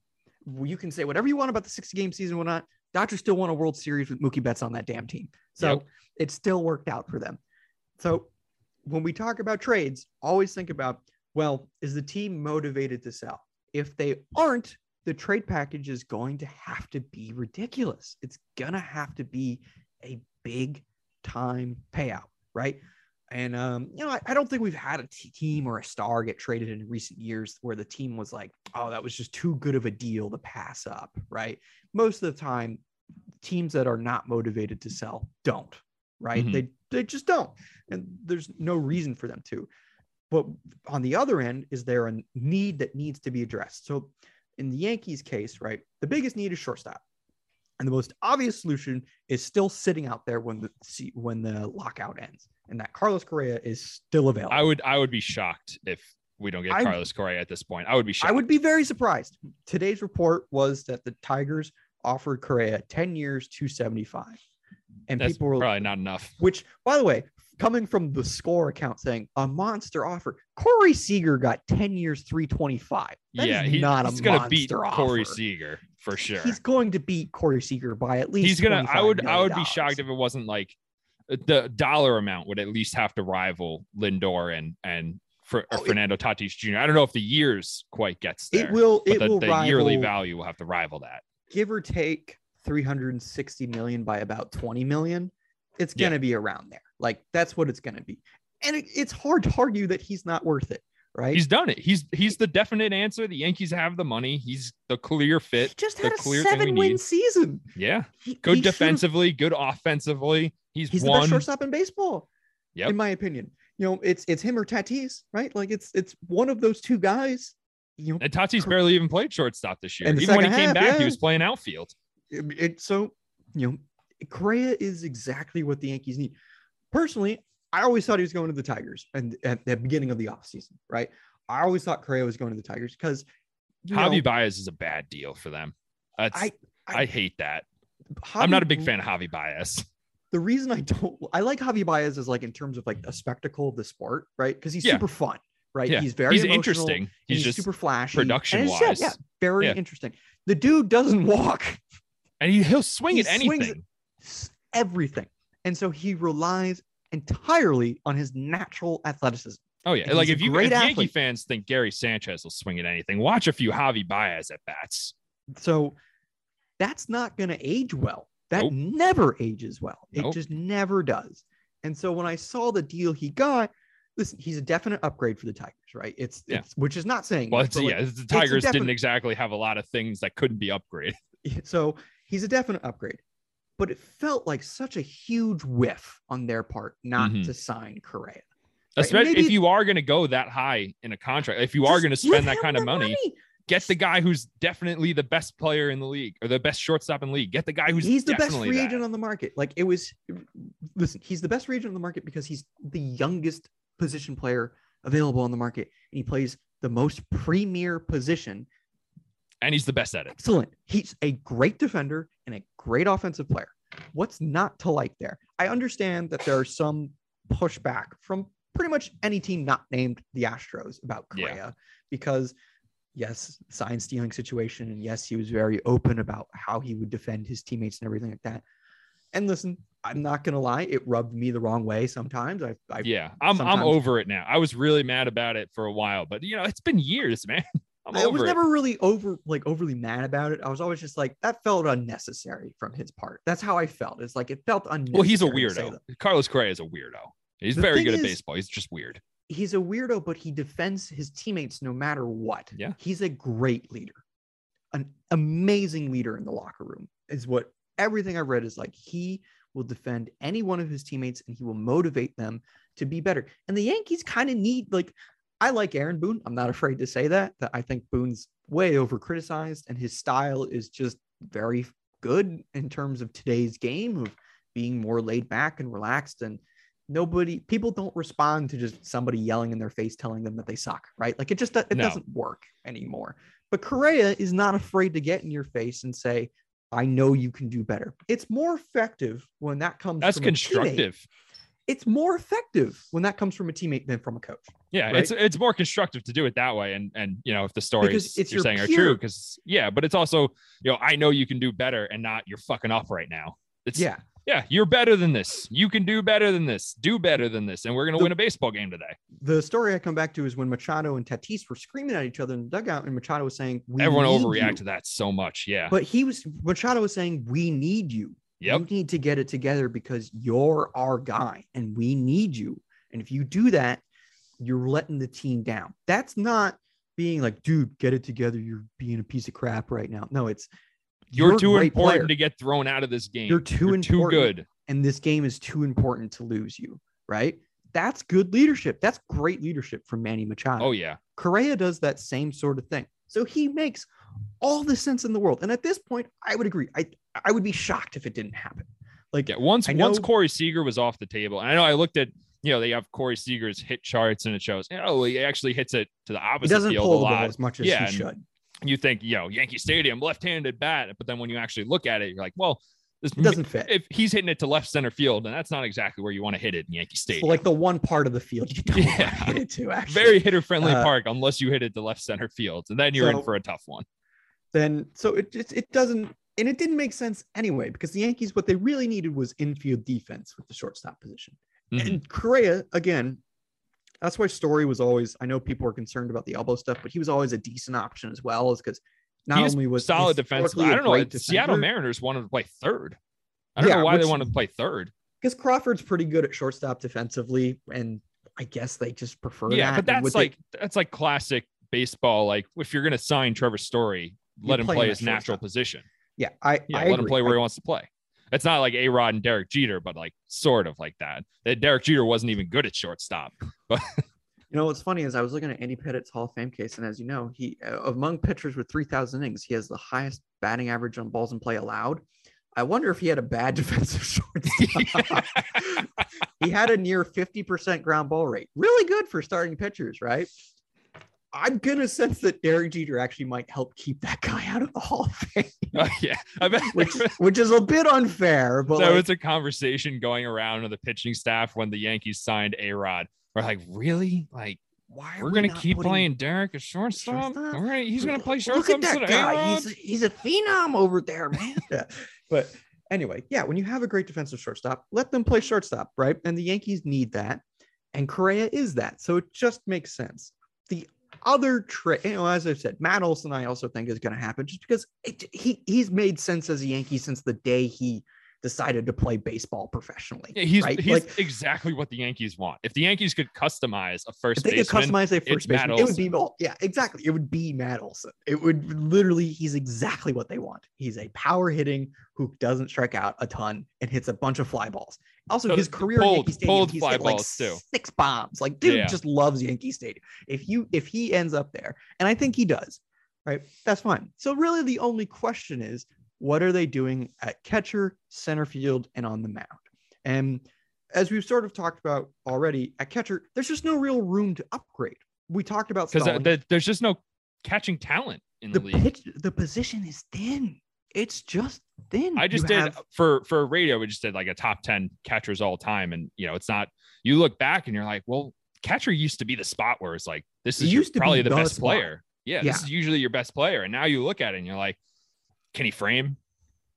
cool. That it? That's end of conversation. Because if you're good, teams move you off catcher. Look at how many star prospects used to be catchers: Josh Donaldson, Bryce Harper, Future Austin Wells. Austin Wells. Austin Wells is probably not going to last as a catcher. He's not really that good defensively. Even with robo arms, because he doesn't have a good arm. Yeah, but he can mash, right? So what's the incentive to put him swing. at catcher? It's so nice. What's the incentive to put him at catcher? Because he's athletic too. He can play the outfield. He can play corner outfield. He played outfield at U of A. I watched him play the outfield. I literally saw it with my own eyes when I went to U of A. I watched him play. Like, he's a fine outfielder. It just doesn't make sense to put him at catcher. It just because it sucks that he's not good at catcher, because he would have been so good offensively at a spot that's just not that good offensively. Exactly. And that's the thing with Gary Sanchez that we've been talking about for so long. It's so valuable to have an above average hitter at that position that you just have to keep sticking with it. Peak for peak, there isn't a better offensive. Maybe Yasmani Grandal if he can do what he did last year, but that was last year. He just walked a ton. And then he started hitting bombs once he came back from injury. But peak for peak, there's probably not a better offensive ceiling from a catcher than Gary Sanchez. His ceiling is we see it when he gets on those 2-week hot streaks where it's like, this guy is just the best hitter in all of baseball. When he gets on those hot streaks, there's nobody better than him right now. And imagine taking somebody who can hit the ball like Giancarlo Stanton and Aaron Judge and putting him behind the plate. That's immensely valuable. Oh yeah. The problem is, Gary got COVID this year, and once he came back from that, he lost 20 pounds, and it was clear that he was just struggling from it, right? And that's not, to make excuses for the guy or anything, but it clearly had an impact on his play. So the room to upgrade at catchers, you just kind of got to roll out there with Higashioka and Gary again, because there's just no room. You could have had Stallings, but is he really that much of an upgrade? Maybe, but and then they were like, well, they could trade for Wilson Contreras. Why would you just trade for a worse version of Gary Sanchez? Yeah. No offense to Cubs fans, but Contreras is just he's a worse defender than Sanchez is, and he's maybe a little bit more consistently average with the bat than Gary is. I think that's what they're looking for. Ceiling, though. They just want to know what they're going to get on a day in and day out basis. Yeah, I'm like, well, I don't care about that. I care for the 2-week stretch where Gary Sanchez conducts all of the offense himself, because he's winning games. He's winning them himself. The Contreras love, I was always like, you don't like Sanchez, you're not going to like Contreras. Yeah. I don't know. He's fine. He's fine. He's every day. I guess every single day it's less frustrating, but at the same time, he's just this production wise, it's just the same, but slightly worse. So it doesn't make sense. And then from there, Twins weren't really that interested in trading Mitch Garver. So it's not going to happen. Right. Yeah. So you kind of, why would they be? Because why would they trade Mitch Garver? He's under contract. They have him for a while. He's very good. Deal. Yeah. It's no reason to trade him. So then you move to center field and you're like, okay, right now the opening day center fielder is Aaron Hicks. And listen, I love Aaron Hicks. I have for years. I respect the guy who was willing to risk his entire career to try and win a World Series. And I think that gets downplayed a lot because not by me. I play that up like, all the time. He signed that 7-year deal, and they focus on the 7-year. It's $10 million a year, though. That's nothing. We gave Brett Gardner that last year. They gave Zach Britton more money. Yeah. Britt was bad this year. Britt was bad. Poor guy. I like Britton a lot, but man, that was tough year for him. But they gave relievers more money than they gave Aaron Hicks, who at one point was a 5-win player. Very good. Because he doesn't do it in a flashy way. He does it. It's the power. It's the walks. It's the good defense. And that's we like him. He gets on base. Yeah, exactly. But that's, Aaron Hicks was like the first guy that I think Yankee fans really latched onto as like, we don't like the analytics. We hate them. I can't remember anybody who came before him who was like, because I guess they were also pretty bad in 2016. They weren't like bad, but it's hard to get excited about a guy like Carlos Beltran hitting third or whatever they had going on then. And before that, nobody really knew what analytics were. So Aaron Hicks was the first guy where it was like, this guy just walks and hits home runs. We don't like that. It's not fun to watch. But it's effective. And listen, if he's your fourth outfielder, I think you're doing stuff right. I remember there were some connections to the Yankees with Starling Marte. And on paper, the fit makes sense, right? He's a center fielder. He's okay defensively in center field, but he steals a lot of bases, something the Yankees could He's old use. school. Yeah, he's a bit of your more classic kind of player. And they were open about, maybe we need some more contact. Don't agree with that, by the way. I don't agree with that assessment from Boone and Cashman, but that they needed more contact. So Marte made some sense, but then you remember he's like 33 and the amount of years he was going to want. You're like, he's again, like Baez, not exactly a player who's going to age super well because again, relies a lot on pure athleticism. Starling Marte tied a rat to a firework. That was a weird incident. Yeah. That's just not really a vibe I want around the Yankees. Yeah. So the Mets, that's fine. They can have them, but I don't really want the rat tied to a firework around the Yankees. It's a weird vibe. If he ages well, fine, whatever. I'll chew the crow, whatever you want me to do. But like, it makes sense. So, then there were rumors of Buxton. And listen, I'm glad the Twins extended Buxton. I know people like $100 million for Brian Buxton. The dude played 80 something games and was still worth like 5 wins. Dude's absurd. He's on the field. It's actually the same thing that was with Aaron Hicks when he was with the Twins. So he's not on the field that often, but when he is, he's very good. Is fantastic. Yeah. Byron Buxton's very good. So it makes sense to give him listen, if he stays healthy, he's obviously going to be worth way more than that, but he's never done it. Yeah. Literally never played 100. Eventually you just have to play that card. Like it's just not working, man. You're just not, you can't stay on the field. So it makes sense why you got the deal. So then we go back to Brian Reynolds. Probably not going to happen because the Pirates aren't interested. So how do you sort of upgrade the outfield? Well, the answer is on your current team, you have 2 guys who could probably play center field. And one is Joey Gallo, who for some reason they just didn't. I don't know why they put Judge in. I don't know why they put him or Judge in center field instead of Joey Gallo. So the rumor was that Gallo doesn't like center field. And I guess that makes sense. He also doesn't like hitting high in the order. So I guess he wants to see a lefty weirdos. Yeah. Which I can actually kind of understand that one of like, you want to see how a lefty gets approached and everything like that. That one makes sense. Yeah. We don't have too many of those. But Judge actually did a pretty good job in center field, I thought. Like he could play 400, 500 innings out there, and you'd probably be okay. Like he could probably handle that amount of volume out there, which is good. It's not a spot, especially center field in Yankee Stadium, and left field to a lesser degree. But it's not a spot where I really want Aaron Judge playing the majority of his innings. It's tough out there. Right field is so easy in Yankee Stadium. You don't want Brett Gardner playing. And to Brett Gardner's credit, after like the first 2 months, Brett Gardner was really good. He had a really nice streak when the Yankees won. Like they went like 33-15 or something over a stretch of the season, and Brett Gardner was a big part of that. Brett Gardner, like the last 3 months, Brett Gardner was really good. I just wish we didn't watch fastballs go right down the middle for strike 1 on him like every single time. It's also you can't rely on it anymore. No. Not any disrespect to Allison's boy or anything, but he is getting up there. It's just it would be a bad process. Even Allison has admitted on this podcast that it might be time to just kind of acknowledge on both sides.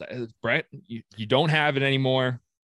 We don't really want you around. You don't really want to be around. It was great while you were here. Retire, go somewhere else. But like, if he doesn't get hurt in the middle of his career, we might be talking about him more intensely on Hall of Fame ballots because it's Hall of Fame. Because it was the defense that got him there, really. And it was so good defensively. Yeah, very underrated. You look at the final WAR stats and you're like, how did this guy get up that this guy high? Get almost to 50 WAR? What the hell happened? And you're like, oh, right. He played left field in Yankee Stadium and he was a center fielder and he just caught literally everything. Yep.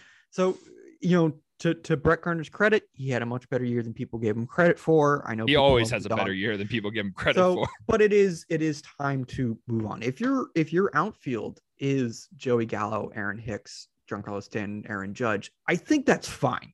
Yeah. I generally believe that if you don't get an outfielder, it's not really that big of a concern because you have multiple guys. Oh, it's definitely not the number one concern. Number one concern is shortstop and then first base. And then if there's an option that arises in center field, yeah, sure. That's why they're kind of looking at Seiya Suzuki, who drops absolute tanks. He is if you haven't so heard of him. good. He is so good. Very good. But he's a corner outfielder. So I think the Asian born players tend to want to stay on the West Coast just because of the time zone change. I don't know if that's the case with him, but that's it's interesting. There is a preferred deal to stay on the West Coast and everything, as you said, because of the time change. And also just it's easier for their hometown fans to keep watching them, and they're closer to their families. And it's just a much easier gig for them, and that's fair, completely fair. Yeah, totally fine. That's why Shohei Ohtani didn't even take a meeting with the Yankees. Like, I don't want anything to do with New York. I want to stay on the West Coast. He just said nothing to the East Coast. It wasn't the Yankees in particular. It was no Red Sox, no Yankees, no Nationals, nobody. We're doing the West Coast. Anybody on the East Coast? Yeah, he's literally a god to Japan. So why wouldn't he want to stay on the closest time zone to them? And he's also just a wonderful human being. Oh, so very handsome. That's now after we're done with center field, they can take Suzuki. I think that's fine. I think their interest in him is more real than people would like to admit. I think it's actually a decent possibility they sign him. Now we go to pitching. So in all actuality, if the Yankees had signed Carlos Correa, the best option for the Yankees was actually probably Marcus Stroman because he's super dependable, gets some ground balls, very consistent. And what you're getting. I had him circled for the St. Louis Cardinals just because they have the best infield defense in the league. They're looking for pitching. He's a ground ball guy. Good team, playoff caliber team. To St. Louis. Oh yeah, his ERA would have been like 0.8, but he wouldn't strike anybody out. It would have been hysterical. So Marcus Stroman made a lot of sense, but it was never going on paper, I should say. Yeah, but the Yankees, I guess they just never really liked Stroman. They never really liked Stroman. Which there's reasons not to. The Yankees value whiffs a lot. Stroman doesn't really get that. Like, that's just not his game. And we have bad infield defense anyway. That too. Stroman doesn't make sense. So I remember Red Sox fans were like, we should get Stroman. I'm like, it doesn't work for you guys either. 6 on your team. Like, yeah, it doesn't work for you guys either. You also need strikeouts and fly balls instead. Exactly. So when Xander Bogaerts is your shortstop, you cannot sign ground ball pitchers. Oh my God. Xander Bogaerts. It's not even his fault that he makes me mad. It's A-Rod's fault that every time he's on Sunday Night Baseball, he's talking about Xander Bogaerts is so good offensively, so good defensively, and he's a great ambassador for the game. He says that like 100 times every Sunday night. It drives me crazy. If I hear A-Rod say the word ambassador one more time, I'm going to kick my television. That's A-Rod on Sunday night is just abysmal. But yeah, so like Stroman wasn't going to happen. And he openly admitted that like he didn't agree with the Yankees facial hair policies and their policies on other things. Which they shouldn't have those policies. Completely fair. Completely fair. It cost us Brian Wilson back in the day. That was like a real thing that Brian Wilson to the Yankees had actual steam, but he made so much money off his beard. It was part of his brand, part of his merchandising. His whole thing was fear the beard. Yeah, which again, fair. Yeah, I would also take the merchandising money over the Yankees. So, Stroman wasn't going to happen for those reasons, and also because the Yankees didn't like him. He didn't like their policies and everything like that. He also doesn't have great interactions with Yankee fans all that often.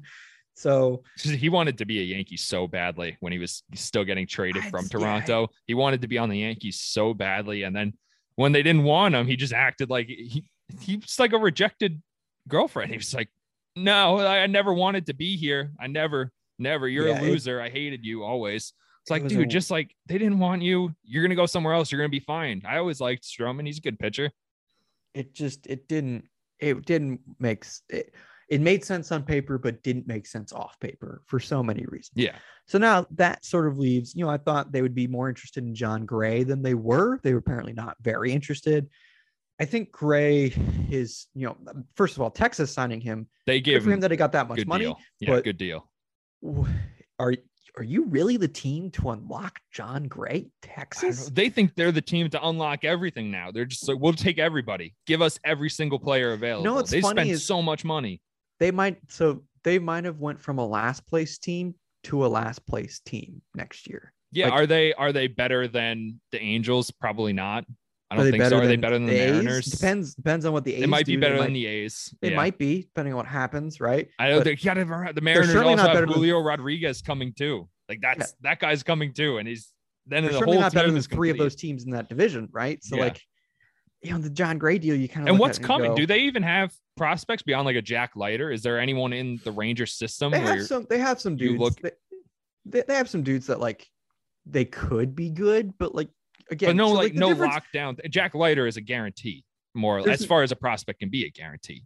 People were comparing them to like what the Padres were trying to do, but like the difference was the Padres had Tatis, and they also they had other guys already on the team when they signed Machado, right? Well, Eric Hosmer, who I hate Eric Hosmer, just hit the ball in the air, man. Hosmer sucks, Yeah, but like when they signed Machado, the thought process was our left side of the infield will be Tatis and Machado, right? yeah, good. Like it's a surefire thing that's going to happen. Will Myers his contract's big, but he's still pretty dependable for production at the time. He's Right. he had a good 2020. 2021 wasn't as good for him. And they thought they had a few pitching prospects who might be pretty good. Like they had some faith in Danaus and Lamet, as they should have. Love Right. Lamet. Yeah, it's a shame he can't stay healthy, but so they had some faith in some pitching prospects and everything like that. And Mackenzie Gore, who Texas- just looks terrible now. With Texas, they're now signing their left side or up the middle duo, right? And then just hoping that Josh Jung, who's a great prospect, can pan out, or hoping that Nate Lau can figure it out, or they go get a first baseman, right? They churn out great defensive catchers like it's nothing for some reason. They're low key a catching factory. Like if you go on the Baseball Prospectus framing leaderboards, you'll see a Texas catcher in the top 5 like the past few years, and it makes no sense. But like there it is. They got a good catching coach. That is what it But is. They Good job. have no pitching. The thing about John Gray is like his deal makes sense. Where he went to and who gave it to him doesn't, because He's not number one for their team. his ceiling is interesting in the sense of like you still don't really know because he was in Colorado, but it's not interesting enough to like be like we're going to build our rotation around this guy. It's not that if I kind was of them, thing. I'd be circling Jack Leiter and being like, I think this is the guy of the future. But you He never just know got with a pitching drafted prospect. though, right? Yeah. Like he just got drafted. Yeah, of course. So But that's why I hated these signings. I was like, you're not close enough to be doing these signings. You're not close enough. You can't see the frame. The Padres had the framework there. You could see the future there. And that's why Manny Machado signed there and signed that huge deal there. You can look at it and say, I see the prospects you have in these spots. I see how close they are to the major leagues. I see the plan you have here. There's an actual plan. And it makes sense. Yeah. What was With the Texas, Rangers it's weren't that just- close. With Texas, I remember when they traded Joey Gallo, I kind of said to myself, should they have? Right? Like that was my thought process at the time was Especially if they're going to go out and do this in the offseason. If this was your plan, why then- trade Joey Gallo? when they got their return, and the return for Gallo from the Yankees was fine. Like I thought it wasn't great. I thought it wasn't bad. Like it was, I saw the deal and was like, that's fine. Like, yeah, fair for both sides, in my opinion. But then I remember somebody asked me, like, do you think it's substantial enough to make it worth it to like rebuild the farm system and then go for it later? And I said, no. And I still believe that it wasn't substantial enough. I would have rather just kept Gallo. And now that you have Seager and Simeon there, it sort of feels it again of like, why didn't you just keep Gallo? Because now that was three, the plan. This was a few months ago that they traded Joey Gallo. I'm sure at that point, a few months ago, they're having conversations in their front office saying, let's circle Corey Seager. Let's circle Marcus Simeon. Let's go for it. Let's spend this money. It's not like the season ended and all of a sudden they were just like, you know what? Let's sign everybody. Yeah, but I 100% agree with you. I'm just wondering why Gallo wasn't in those plans, right? Like, yeah, that's the same thing that I'm wondering. Like, why trade Joey Gallo if now. you do He's your have best these plans? player. Yeah, he's the thing is, if Gallo can find a way to avoid the slumps, which is a very big if, right? But if you can find a way to avoid the slumps, it's an MVP level ceiling. Right. Like that's how good the dude can be. I know he'll never win because he won't hit higher than 240 And people were like, no one's ever going to give him the MVP no for one's 240. give him hitting, 236 with 50 home runs and a 170 weighted runs created plus and Gold Glove caliber defense, right? So the baseball writers are at it again. They're at it all the time right now. So back to all this was all about John Gray, and I thought the Yankees could go in on him, but they decided not to. So now that kind of leaves, well, who's left, right? So, some smaller names like Alex Cobb and Alex Wood and everything. Great and for the Giants last year. Yeah. Who they all had good years, and Tony Desclafani all went to the Giants and they all had good years. Those were good signings and everything. And I thought the Giants did a really good job after they lost Kevin Gausman, right? So, the other big fish on the market outside of Scherzer were Kevin Gausman and Robbie Ray. Robbie Ray didn't make much sense for Yankee Stadium because he gives up a lot of fly balls, right? Yeah. He had a great year last year, and I think he really did figure something out. I think he did figure something out to the point of where he's not as good as he was last year, but he's still a good pitcher, right? So he goes to Seattle, makes perfect sense. It's a pitcher-friendly park he's going to be good for them. Up-and-coming team, new Cy Young. Pitcher-friendly division, right? Like, outside of Houston, there's no real great offensive team there, right? So it makes sense for Robbie Ray to go there. Kevin Gausman goes to the Blue Jays. So the Blue Jays lose Semien and Ray, but they get Gausman, and they keep Barrios, right? So you're sort of like, Also, offense wasn't the Blue Jays' problem last year. You can lose Marcus Semien and still survive offensively with what you got there. It was more important in my mind to replace Ray than it was to replace Semien. For sure. Because and bullpen help. They need bullpen guys too. Kevin Biggio makes some he could bounce back and replace Semien to a relative degree and be fine. Yeah. He's average. I bet he's just going to be average. But you're also going to get a full season of George Springer next year, hopefully. Yeah, right? And Vladimir Guerrero Jr., who just would have won MVP any other year except if the it year weren't for Shohei Ohtani. Yeah. Yes, and exactly. Bo Bichette and Lourdes Gurriel. That's the guys who don't get as much credit, like Teoscar Hernandez and Gurriel, who you just you look at Vladimir Guerrero Jr. and Marcus Semien, you're like, all stars. These guys are amazing. And you're like, well, hold on a second. Like Teoscar Hernandez was an all-star. Yeah. Like these guys are pretty good too. Shit.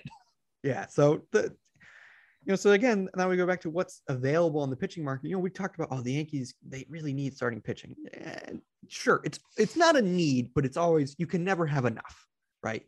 You can never have enough starting pitching. No. And so now the conversation it's got to be the right starting pitchers too, though. It can't just be, superstar. You got to have those guys like Luis Gil and Luis Medina. Yeah. So they have a lot of depth internally, which is nice. So you can try and make a trade. I know the Reds were talking about Tyler Mahle. Don't ask about Sonny Gray. It's not going to happen. Stop asking about Sonny Gray. He's never going to come back. It's just move on. Right. So you start thinking about pitchers that might be available that makes sense for the Yankees. And really it gets down to there's just like the catching market, not really a lot out there, right? There's just the pitching market in this particular free agent class wasn't particularly great, right? Yeah. The top end of it was the Yankees were always never really going to be that interested, and Scherzer was never going to be interested in them. No. So it never really mattered. So we were fine on pitching too. Even losing Corey Kluber, you hope that next year Jameson Tylen gets a full season and he's a little more comfortable. And these guys, Heel, Abreu, Michael King, Luis Medina, who I hope to see a lot of this year.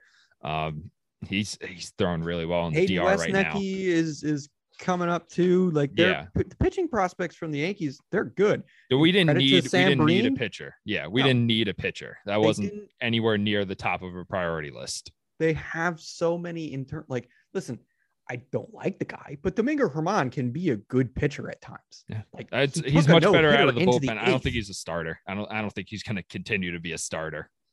I don't know what his role is going to be in the future, but he might take over that Michael King role. If Michael King does go, full-time starter, you can maybe use Domingo Germán. That's like that 3-inning guy. They have so much depth in their pitching that getting a pitcher just isn't as big of a need as people are making out to be. They have two, in my opinion, really big needs, and that's shortstop and first base. And by all accounts, it looks like they're going to address them in some fashion or another. Yeah. It looks like Correa, and it could be Olsen, could be Freeman. I know people were like, well, Rizzo's dependable. I'm so down on Rizzo in just general for everybody. If I were the one team I think who should sign Rizzo is just the Cubs. Just sign him again. Bring him back. bring him back. Like, he's not particularly great anymore. He could be a get that nostalgia and get the ticket sales. Give him a 4-year, $60 million deal, which is frankly probably more than I think most teams would give him. Right? Yeah. Like, I think that's fair to say that that's kind of a lot of money for Anthony Rizzo. Again, not an overpay; those don't exist. But like, it's good. It's good. Good money Anthony for what Rizzo. he probably earned. For what he's probably, again. Listen, if you could rather have Luke Voit or Anthony Rizzo, I'd probably just take Luke Voit. Like, yeah, and Luke Voigt's a lot cheaper. He's unfortunately, not to speak like a GM or anything like that, but he is a lot more money friendly, I should say, and frankly just as good. Like, he's a way better hitter, and the defense at first base just kind of washes out, right? Like, it's one of those positions that if you're really good defensively at first base, that's great. But if you're not that great defensively at first base, it's like if you're really making or breaking, or it's like, is this really making or breaking us this year? No, your defense at first, probably not. Voit, when healthy, again, huge when healthy guy. But when healthy is one of the best hitters in baseball, right? We all know that. And so if you can have that, you can have that. If you don't, then you don't. And ultimately, like, I want to wrap up on this because we've been going for so long. And this half an hour. I was about to say this half an hour turned into almost 2 hours. Yeah, it's crazy. And I feel bad about that. So I want to wrap up on it. If you're the Yankees and if you're a Yankee fan, I understand if you have some hesitations about Carlos Correa, but he's by far the best option for the team. He's by far. Do you want to win, or do you want to win with the right guys? Do you want to win? Right. That's the question. If you are complaining about how the Yankees haven't won and Cashman can't build a winner and boom, Correa. blah, blah, blah, blah, blah, Correa's the guy. Correa is your guy. He will help you win because he's the best free agent on the market. Matt Olson is him, or Freddie Freeman is the best first baseman in baseball. And Freeman's definitely not available. And I would be shocked if Freeman left Atlanta, like, I would be stunned. Oh yeah. Especially after a World Series, he got an MVP. He's a hero there.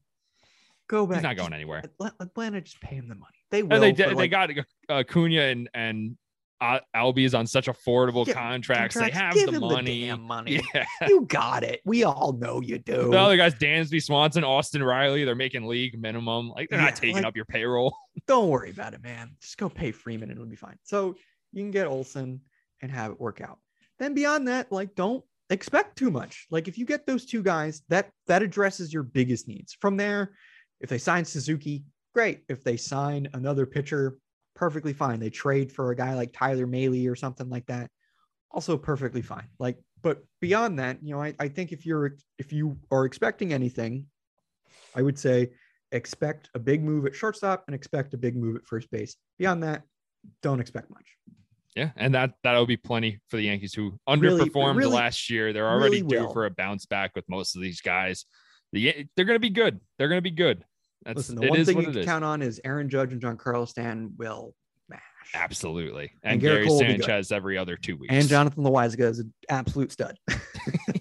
Of course. All right. We'll wrap it up there then, because I'm glad that Allison ended up not being able to make it to the podcast, because I think she would be texting me death threats right now after going on for almost 2 hours when she said I only have half an hour available. But listen, we didn't have questions. We just went. Nice. Listen, I love that. These are my favorite podcasts when it's just like, we're just going. We're not even looking at the clock. Yeah. But we'll wrap it up there. Max, our stats genius, thank you again. If you're listening, go check out, if you're still listening after almost 2 hours, go check out his Pitch Talk series that he's doing on Twitter Spaces. The first two have already been fantastic. When's the next one? The next one is next Wednesday, 9:30 Pacific time, 12:30 Eastern time. In the morning, I'm going to be speaking with Kyle Rogers, who used to work at Driveline, now runs his own training center and is a pitching coach, and is also one of the best strength coaches and pitching velocity guys in, frankly, all of the industry. Like, he's just a genius. So it'll be a really good conversation about pitching development, strength development, and that sort of stuff. Yeah. So everyone on Twitter has to be there. It's mandatory. Max, thank you again. I'll try to download this within 24 hours. It's a big file. It's going to take a minute, but yeah, I'm sorry about that. But yeah, thank you so much for having me on, man. I always love coming on. Of course, man. Have a good one. You too.